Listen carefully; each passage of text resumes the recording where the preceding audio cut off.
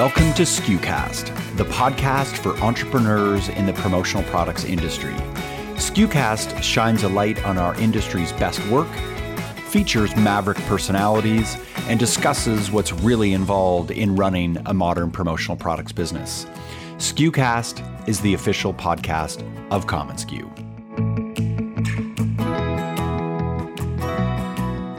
Kate Hallett, CMO at Harper Scott, is one of my all-time favorite guests because she's A, brilliant, B, she doesn't hold back, she's very forthcoming about her experiences and shares them freely, and C, she has experience as a client, a journalist, and a distributor agency. Today's a perfect example of this. Harper Scott, one of the industry's most respected brands, rolled out a new website and visual design. And in typical Kate fashion, she breaks down the process, the priorities, and her lessons learned. We chat about everything from how to use your brand to spark curiosity. We talk about speaking your truth and knowing your worth, and really all the brand existential things that one encounters when you're suddenly faced with re-examining your message and your purpose. Even if you're not in the process of rebranding or refreshing your visual identity, Kate has some epic tips on valuing the work you do and bringing forth the best version of all you do on behalf of clients. Hi friends, I'm Bobby Lehue, Chief Content Officer at commonsku. If you haven't heard our guest today, Kate Hallett is the Chief Marketing Officer at the amazing Harper Scott. She has over 10 years of integrated marketing experience. She's a passionate storyteller with disciplines across multiple industries for enterprise and late-stage startups in both B2B and B2C environments. Prior to Harper Scott, she led go-to-market programs for companies like Sutherland Global Services, Yahoo, and Time Inc. Before we chat with Kate, I want to tell you about our new newsletter called The Backpack. Backpack is an email newsletter that we send to you on the first and third Friday of each month. It features trends in merch, top articles and podcast episodes, and global news impacting merch life. It's a fun and informative newsletter that myself, Ksenia, and the marketing team put together for you. And we're thrilled to know that it must be hitting right. The open rates and click-through rates are nearly twice as high as the best performing newsletters in any industry. We're proud of that, but we're more proud of the fact that it's helpful and that it's a little pack of encouragement in your inbox. You can check out our latest issue and subscribe at commonsku.com/backpack. Today's episode is brought to you by commonsku, the work from anywhere platform that powers your connected workflow, enabling you to process more orders and dramatically grow your sales. To learn more, visit commonsku.com. Now, here again is our friend, Kate Hallett.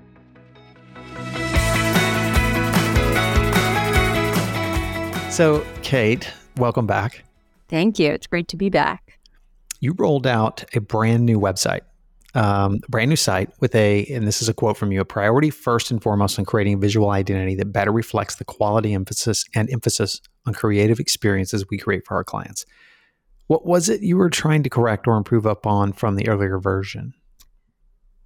So many things. Most simply, I wanted to elevate the site to reflect the business we run, which is, as I said, very visually led. It's work that speaks for itself. You don't need a lot of copy. You don't need to overcomplicate the stories and the narratives when the product is as good as what we create.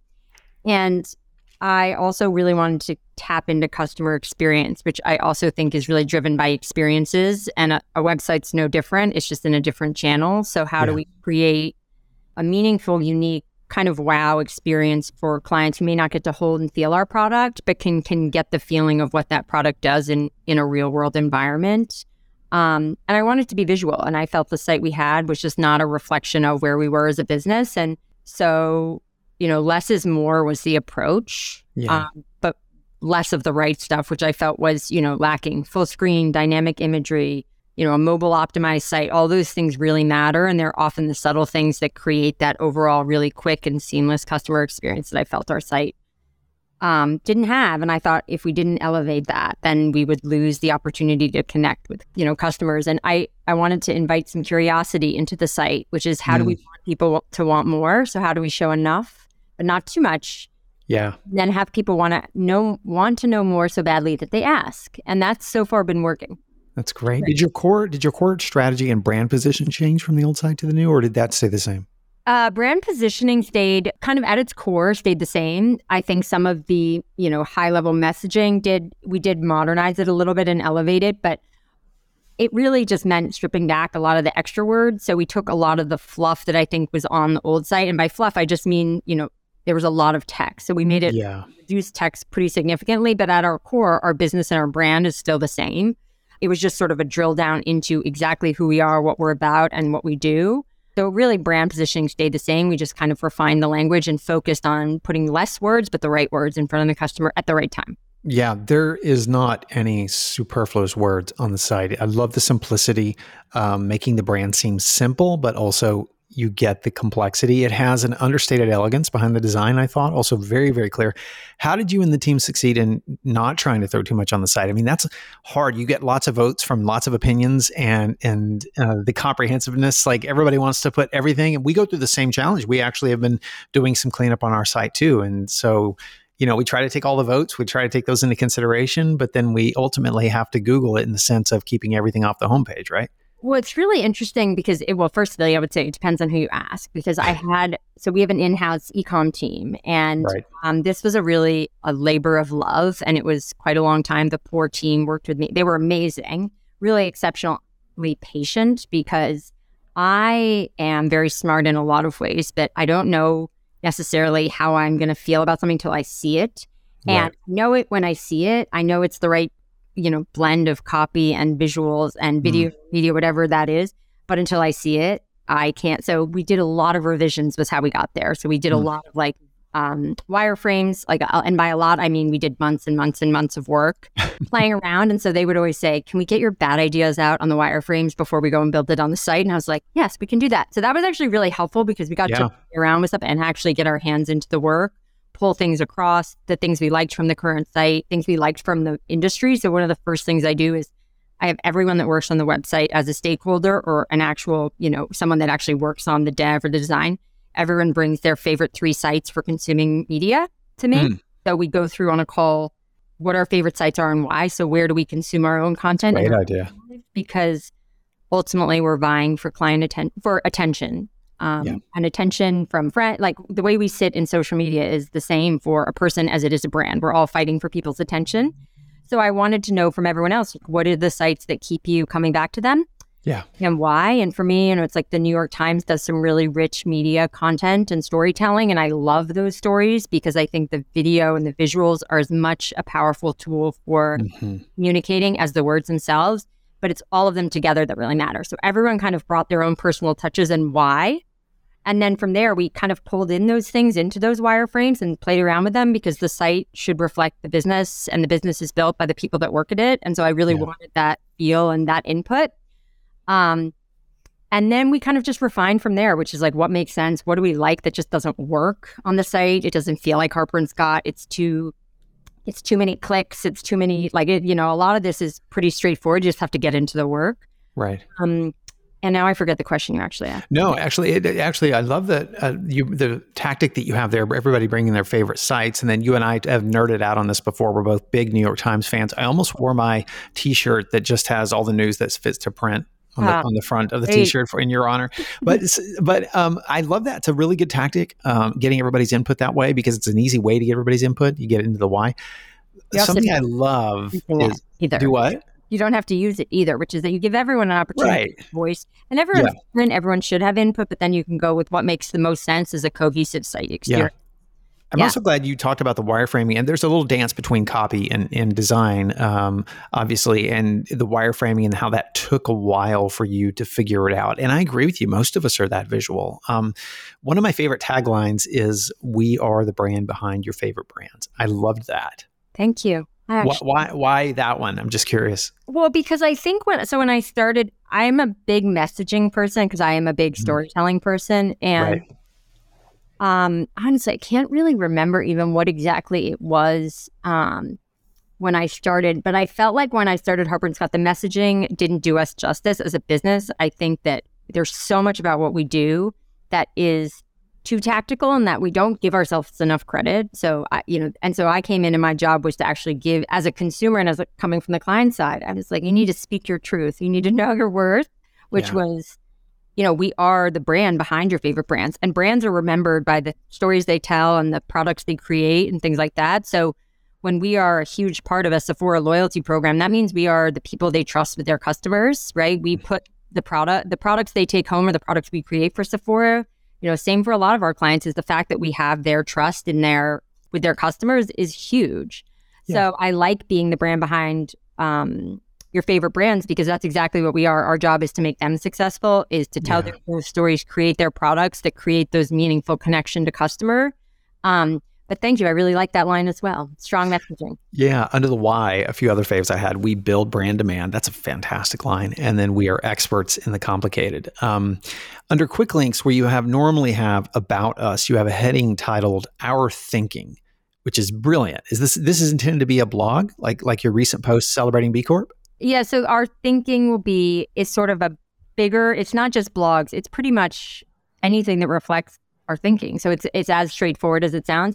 The goal here is to create a hub for thought leadership. So without limiting ourselves to just blogs or a certain form factor, I want to create a space in which people, because that's a lot of what our clients come to us for, is our thinking and what our opinions are, what we're seeing in the space. And a huge part of Harper & Scott is all about value delivery, right? How do we give value to clients in ways that other vendors can't and won't?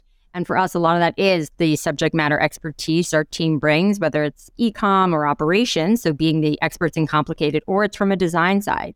All of that thinking really matters. And I think the website provides an opportunity for us to scale that thinking to clients in ways that maybe are easier for them to consume, which is, I know that a lot of times we want it to be a live conversation, but we are built to be the resource for the customer. So we have to be on the channels and in the medias that they're consuming and when they're consuming. So, having a hub on our website where that content and thinking can live will really serve that engagement with them. And I kind of think of websites as that long-term delivery partner. Like, it's just always on. So it may not do something in the short term that's dramatic and significant. It's not going to change your business overnight, but it does create value in a channel that is super important. And over time, it shows itself.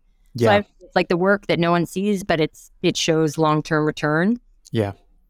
So that's the point of that page. But the experts in the complicated and the we build brand demand, those two kind of tenets came out of an RFP, actually.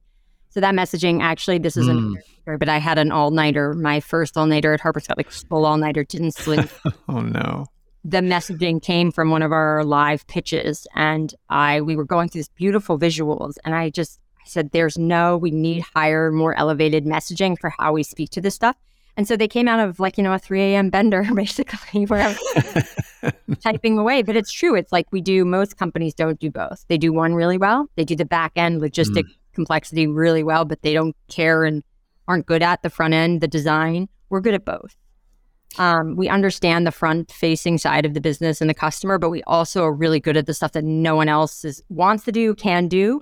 We're experts in that, in that complicated and in that speed. So I think those are two kind of core tenets of our business that I think we as a business, I'm really focused on growing this year and building on. We'll talk about this in part 2 of our conversation here, but Our Thinking to me is brilliant because it's a repository for, like you said, all the expertise that you have. So it can be something from your e-commerce team. It can be something around packaging. It can be something around design. I love that. Sort of a 2-part question. Tell us, you can take a pass on this if you want, but tell us about your own things like design and color psychology and why. Was there some thinking around the typology, color choices, or were those kind of already cemented before you did all this? So from a brand standpoint, they were definitely cemented. So I didn't touch our company, sort of our aesthetic, our color palette, any of that. But what I did do was I brought in the experts. So we did all the content that we shot was shot by a photographer in a studio, local studio. And I asked, and they are absolute rock stars, 2 really key members, Emery and Dawn, of our creative team, who do different things but are really exceptional. And I asked if they would go on site and help us with the shoot. And initially, everything was going to be shot on the same color background and things like that. And this is for the website itself. And they know the brand much better than I do. They both preceded me at the company, but also they're very close to it. But they also are close to the customer work as well, which is what we were shooting. So I trusted them. And on the day of the shoot, there were a few things where Actually, Dawn just called and said, we want to play with color, for example. There's some pages that have a backdrop of pretty aggressive color. And initially I was like, oh my God, I don't think that's a good idea. But I actually just said, I trust you. If you think it looks good and it's on brand, I trust your judgment. And I know that and trust that they have a good sense of how things are going to come out in ways that I don't and never will. Yeah. So that's kind of how we landed on it, which is that they know the brand and I trusted that. And I thought if it doesn't work or it doesn't look good, we don't need to run it, but let's have some fun. So it really was kind of a spontaneous move, but the brand itself it's really not that much work for me in terms of, brand building, because it's such a strong brand as it is. It always has. Right. Oh, it's not easy, but it's the best position to be in is to have the strong stories, the strong brand, and your job is to really bring it to market. That's the best to be. Beyond the website, did you design other resources? Was there a rollout with this redesign with collateral or campaigns or anything like that? So we're still doing some of that. So we are doing sort of a redesign of our capabilities, assets, all that sort of stuff. And we do a complimentary, which we haven't rolled out on the site yet, but a monthly feature that will reflect like updated designs. But from a positioning standpoint, most of the stuff is in our like core assets, like capabilities decks and pitch decks and things like that we're rolling out kind of on an ongoing basis. But the website was kind of the starting point and once we had the brand kind of out in the market, my next goal, which we're working on now, is that storytelling, honing in on how to tell better customer stories. Yeah, let's talk about that for a minute, because you mentioned that you have a phase 2 for the website, and that's where you're at now, that it's about turning the new website into a hub for exceptional storytelling, focusing on client studies as testaments of their success versus writing case studies about ourselves, which is what we do now. What's the difference? I think you and I know the difference, but I want to hear you talk about it. Yeah, this is the hill I'll die on, because listen, it's not Harper and Scott, it's every company. Right. My last company especially.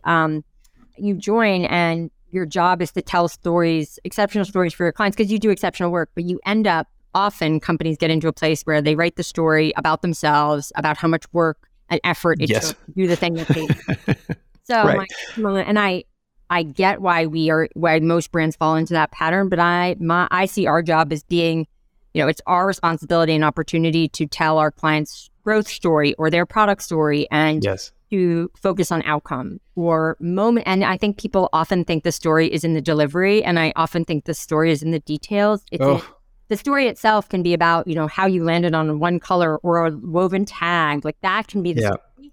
You just have to know those little details, and you don't need to tell the full A, B, C, D, E, F, G element of the story. So I really want to build the site out to be this like beautiful kind of repository of small but meaningful stories and moments that reflect the ways in which we work, which is those attention to details. Yeah. Storytelling going forward is really about the right details and talking about why they matter, because that's why we matter in this space, which is that we are attentive to details that other vendors or partners are not. And we bring them to light, or we pride ourselves on bringing them to light. So I think stories should reflect that. They really aren't about, it took us, so much time and work and effort to do the thing that we got paid to do. It's about all the other stuff that kind of comes into play in a project. This is why you and I get along so well, Kate. One of many reasons is because I've been preaching this for years. And the storytelling is editing, for one thing. And second, for years I've asked distributors or agencies, tell me about your best project, recent project. And they're not telling the wrong story. They're telling the wrong story at the wrong time. They will often tell the story from their perspective as the sourcing agent. Right? And I was asking, tell me your best client story. And the question I'm really asking is, what was that project for the client? What was that outcome? What was their experience like? Because you could tell there's 3 or 4 stories in everything. There's 2 things, 3 or 4 stories in every single project or more. You've got the sourcing agent, the person, distributor, their perspective on trying to jump through hoops and make it happen. Then you have the supplier and the manufacturer. Then you have the client. You could have all kinds of partners involved in it. The other thing is like projects, especially in this industry now, are so complex. So you have the story beginning here and ending here. You have to make an editorial decision on what part of this story that you're going to tell. 100%. Some readers want to read about how you're an expert in the complicated for X client, or how they, because a lot of what is simple that we see is so complicated. Right. But there's also some people, I think one of the things is there's, unfortunately, for the world we live in, you need all of the options. Choice is a powerful thing of the user. Some people like to read, to be entertained when they read. Others like to be educated. So my whole thing on the site is it an education information moment or is it an entertainment moment? And you have to create content around that. Are you entertaining through a story or are you informing and educating? Because they're two different things. A Google search portal, like a Google search is all about education. So having strong content that really speaks to that strategy around SEO and ranking your copy by putting the right words in the right places, that's an education piece. That's someone that's coming to learn an answer to a question they're asking Google. Whereas entertaining piece is all about creating an experience that the person like is learning, but is mainly driven by feeling, right? They're different, but they're really fun. I also think if you can't tap into this, product itself and the project ends up kind of missing in a way. And I say that's a big thing for me to say, but who is the product for is the question I always ask. And it's not in our brief, but I just always ask it, which is like, who is ultimately receiving this handbag or that mailer? Because if we don't know that type of person, I'm like, I want you to know that person as if they're your friend or they're you. And then, you know, the stories you create out of those projects are more meaningful because people actually read content. That's the other thing is that the end result, it's people consume content. That's why you create it. And often I say, did you read this blog that you wrote? And often it's crazy how often I hear from people, I read most of it. I'm like, well, if you read most, I think I said this in my last one, but if you read most of it, but not all of it, how do you expect anyone else to give you your time and their time and attention? You couldn't even finish it and you wrote it. Well, and I'm so glad you talked about the difference between educational and entertainment content. So critical because, for example, we have a fun brand that has a lot of energy, but we also have a lot of decision makers who are CEOs. They're talking about strategy. They're talking about managing their teams. They're talking about execution. There are deep things that they need to get into, but we also have this fun brand that creates these great events that are fun and energetic. And so has to be a balance, and you can't over-index on either one of those. I think you have to, as a brand, provide both of those in this space that we're in. I think in most spaces. I mean, I worked in my last company. I worked in a really, really corporate business, very enterprise, very 40,000 people, very straighty 180. And I went in there and I blew that content up. Like I loved coming in there and being from a magazine and then wondering what kind of salacious story I was going to write about the work that we do. But truly, every brand needs to know how to entertain. Like you could be the most boring brand on the planet. Not that I worked for a boring brand, but my whole thing there was it's not about effort. It's about entertaining the client because ultimately that's how people make decisions, emotion. So if you have no emotion in your brand, people can't connect with it. It's not that complicated. Like, you know, the person that gets on social media and only talks about themselves, no one likes that person. It's the same with brands. So I think you have to be in both. And it also makes it a lot more fun for the people that work at the business, but also the clients to engage with you because, you know, there are, different strokes for different folks. But I think it's okay. I think most brands are afraid to be fun sometimes. I think they feel like they have to cater to both, but they have to cater to one more than the other, but I think they should be both. Right. Totally agree. Content doesn't have to be that complicated. It can also just be content. Yeah, you can see your journalism background really come through with a lot of this too. It's just a core part of your DNA, especially, you worked for major publications and magazines, and that really comes through. What other elements are you hoping to bring together into the site for part 2? Are there other things that are big on your... Yeah, so I think one of the things that we didn't get to do this one that I really want to bring in is a lot more of our pre-design, so pre-final product process. So one of the areas of the site is really, I always say our product is our process, actually. And I think that part of our story, and it was actually the most challenging part of the site. And that's largely because I just don't think we have the story fully. It's not baked out yet quite. And it was interesting to me because I am quite strong in a lot of those things, journalism, writing, narrative, messaging.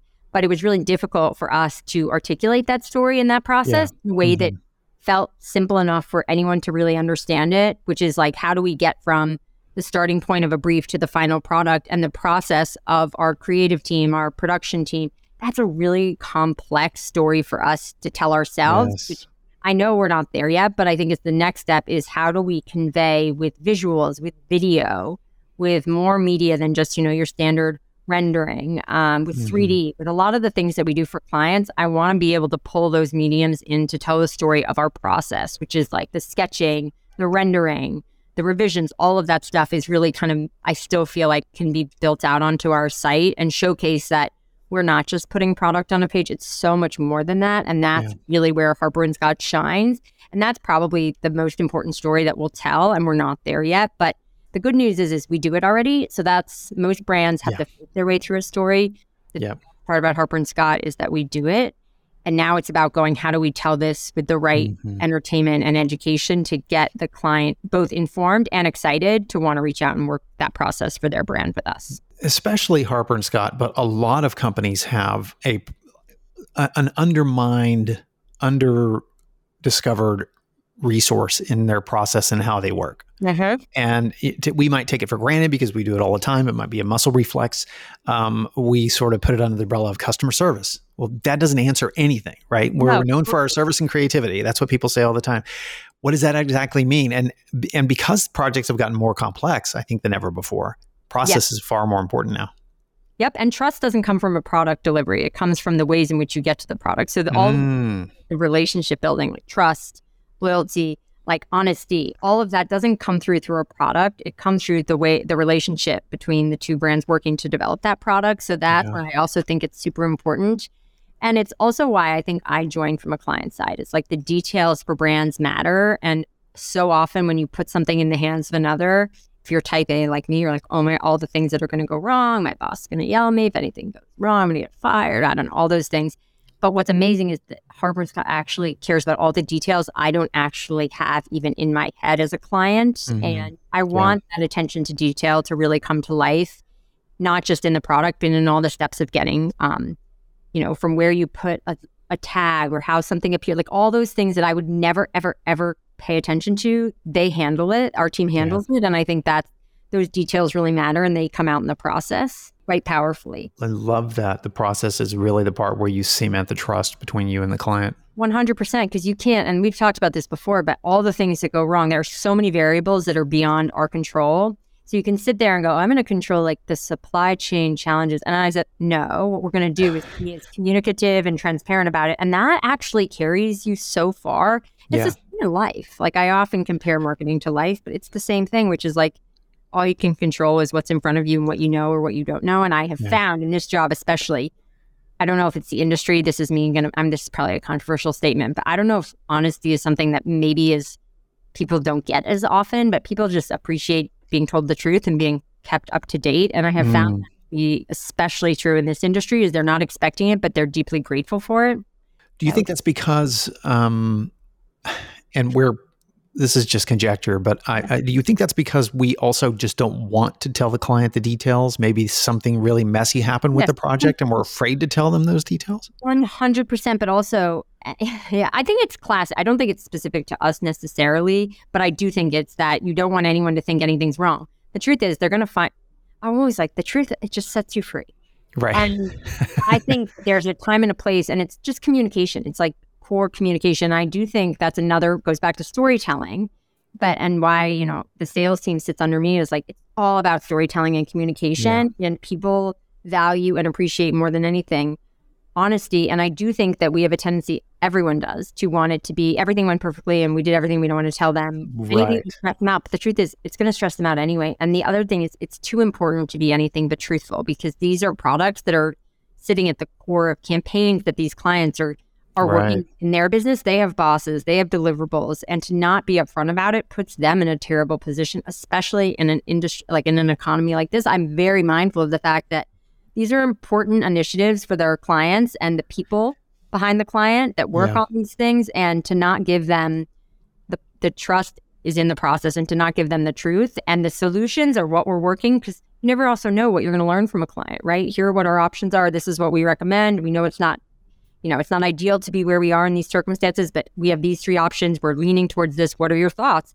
Like, people actually, I think that goes a lot farther than people think. Yeah. You know what I just realized is really essential with you, Kate, is that coming from the buyer experience yourself, from a journalism background, but you also have a high regard for the medium itself in the place of the client's life.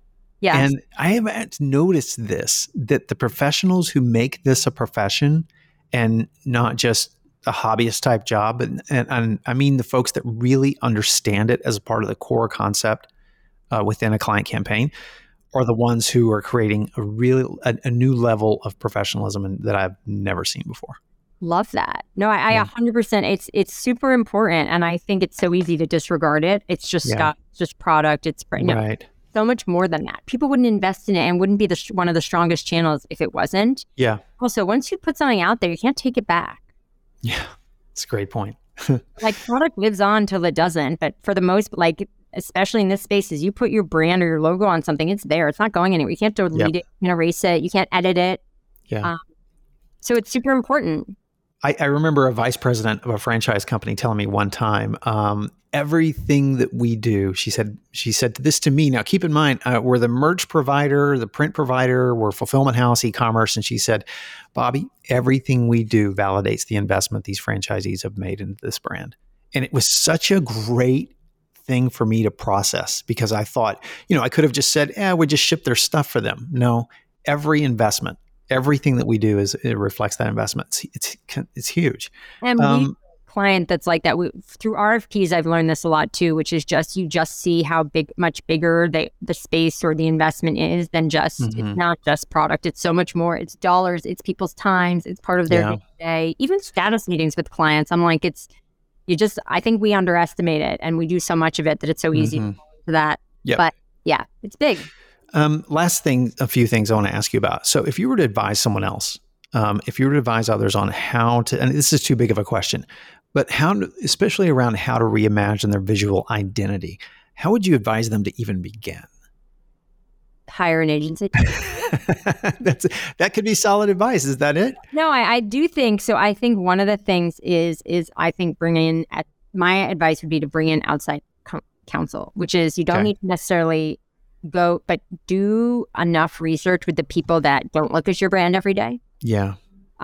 Because ultimately, I think that's where it's so easy to get both stuck in your brand, but also not reimagine your brand. If you work for it, you look at it every day. If you find people that have to see it from the outside in, which is ultimately where that brand, that reimagined brand identity is going to live, or visual identity is going to live, that input is incredibly valuable because your visual identity, if it doesn't matter to if it doesn't make sense to the wider audience or people that don't have the day-to-day context of someone like you who works there and lives in it, then it kind of fails, right? Yeah. Which is, I would say that's probably my advice, is to seek the opinion of others who don't live and breathe the brand or the business that you work for. And I would say look at competitors.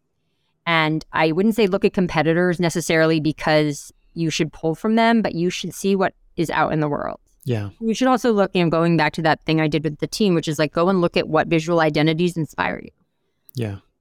And then that's where I would start. So I would always start bringing in outside counsel because that input is super important. They have no bias, right? They're just coming in to tell you what they see and what they understand from what they're looking at. And I think that is very important advice. It's often not the advice you want.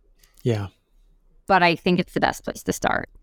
We also great advice because we take for granted our expertise often because we don't understand. We're not in, we're so in the weeds that we don't really appreciate what it is we do on a regular basis. Yes. Or somebody used this phrase. I thought it was a great phrase. You're either creating an archetype or you are a stereotype. And I always thought that was a great phrase for a brand, right? In terms of branding, visual identity, because then we succumb to our own stereotypes.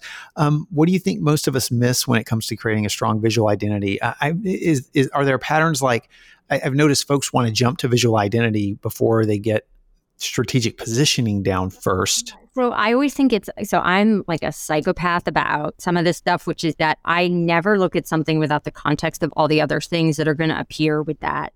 So if you look at a visual, I could love the visual, but if the copy next to it is stupid and doesn't make sense, it's going to fail. Right. So I always go, what's the strategic positioning and the visual identity both matter, but they usually matter in the same view. So I don't know if that makes sense, but basically think about it coming to life on a social post. This is usually how I explain it, is that I don't want anyone to read the same copy twice. I don't want anyone to see the same photo twice.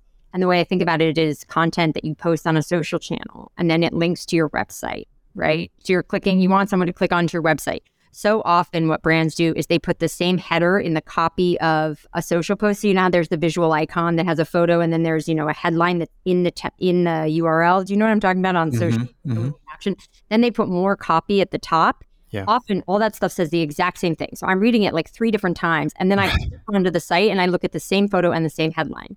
So I'm like, now I've just read 3 different. You've given me 3 opportunities to say something else. You could tell a story. The caption should complement the headline of the story, and the visual should support that. then when I click onto the site, I should see another complimentary visual and new copy, because then I've already started the story. But usually people miss that. So they think the visual is going to do everything. People don't consume that way. So I think it's looking at strategic positioning. Positioning to me comes first, always. Like the messaging, the work matter the most. The visuals I think are super important. But I also think that that area is challenging because people get really caught up in like the visual itself. Like, oh, is this, corporate man that's like handing somebody a phone or smiling in a handshake, like really going to meet the brand? And I think some of that stuff is about, it's like bringing them together. So I think it's the combination of positioning and visuals. But I would say that at its core, positioning has to be in place first, because if you don't have that and you don't know what you stand for, then you stand for nothing. Yeah. I love the symbiotic aspect of what you just talked about, because it's so important. Because sometimes I think we take copy as a writer. Sometimes we take copy as an afterthought. All the time. Yes. And I know my friend Ann Hanley says, this shocked me when she first said it, then it made perfect sense. She said, you should spend as much time on the title as you do on the body copy of anything. And that was set me free. I was like, oh, okay. That explains half my problem. My dad's in publishing. He said, every time you read a question mark in a headline is not a story. It's not an article. You never read a story. So he has changed, which is that if you have to put a question mark in your header, and this is like us about promo, because it's just editing journalism. If you're asking me a question with a headline, you shouldn't be writing the story, because you don't know. Because you're already putting, which is like here's a bold and salacious statement with a question mark at the end to save me in case I'm not right. And I never, which is great. And the New York Times does it a lot. Most people do. But I'm always like, it should be confident. It should be concise. Yeah. It should tell something meaningful. And if it doesn't, if you have to put a question mark, again, go back and rewrite it. Back to the New York Times, there's a great article out there about their A/B testing with headlines too. What they do with segmented audiences. They take the same article and they'll do 4 or 5 different headlines to different audiences to see how it performs. It's an astounding study. I've been studying this since about like 2015 with the New York Times specifically, because they also do it with different types of content. So they'll do a video clip versus a GIF versus a photo. They'll do no photo, and they'll play around with time of day. It's fascinating, but it's exactly the kind of thing that I want to do with Harper & Scott. I think every brand should be thinking about themselves as like a media powerhouse, which is like, there's no reason they couldn't be. But I have loved the way the New York Times does that, because everyone thought the New York Times was going to die, right? There was all those documentaries and articles. It was like the print is dead. Print was not dead. It was how people consume the content that was changing and evolving. And now look at them. But they do a great job of understanding they're creating content for an audience. Brands, the best brands do that. Yep. So I want Harper & Scott to kind of do that too, which is like we build brands through the stories we tell. Yep. And we build audiences that way. Every magazine has kind of established themselves like that, but the New York Times does an exceptional job. Yeah, for sure. Last question. Yes. What did you learn going through this process that you'd want to correct for next time? Or is there something you would have done differently? Or would you advise someone else? Yeah. So I would say, I know I said earlier that the best thing from a visual identity standpoint is to get outside opinion. By outside opinion, I will say like a lot of my outside opinion came from my parents. My dad's in publishing. My mom is just generally smart. I like the outside people that have no context, no bias. I think that was super important. But I would also say if you're going through this kind of experience, you should bring in the people that work in your business.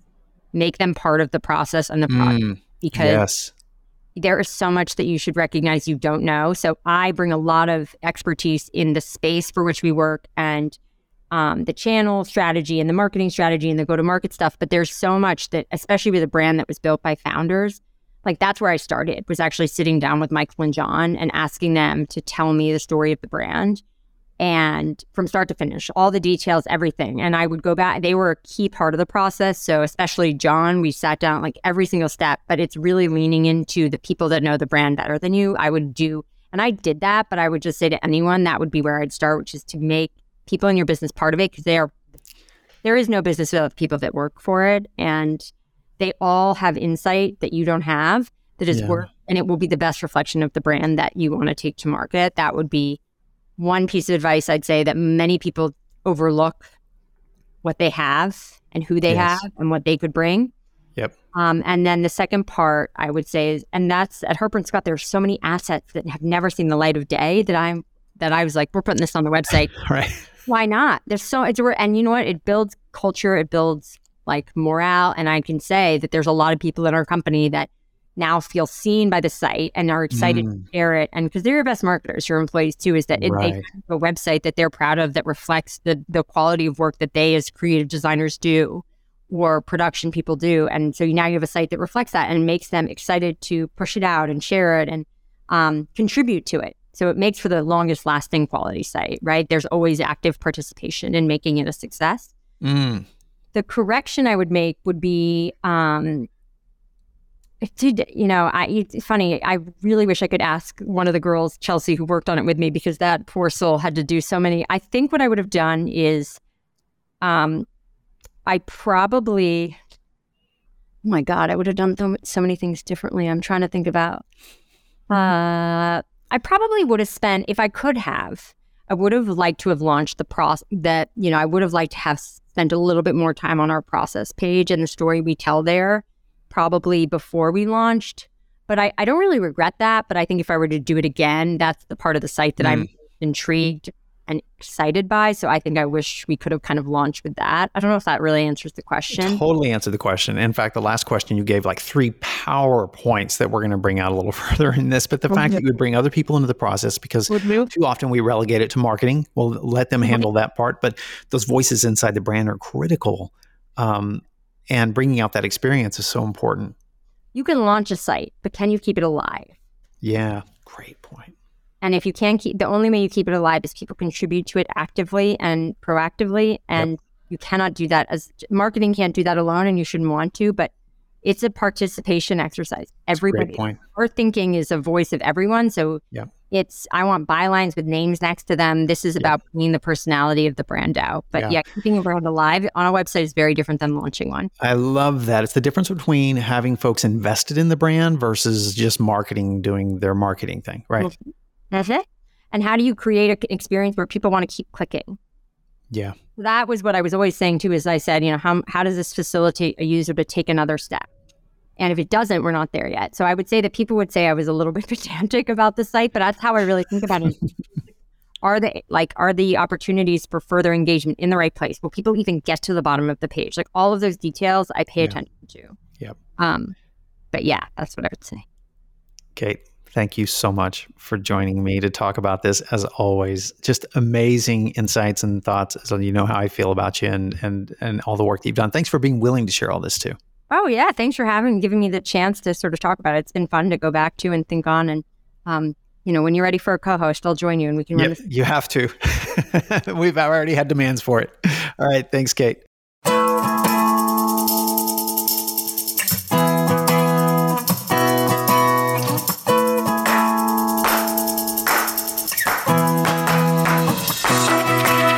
Thanks so much for tuning into this episode of SKUcast. Be sure to keep up with our latest content by subscribing to SKUcast on iTunes or to our blog at community.commonsku.com. Until next time, friends, thanks so much for listening.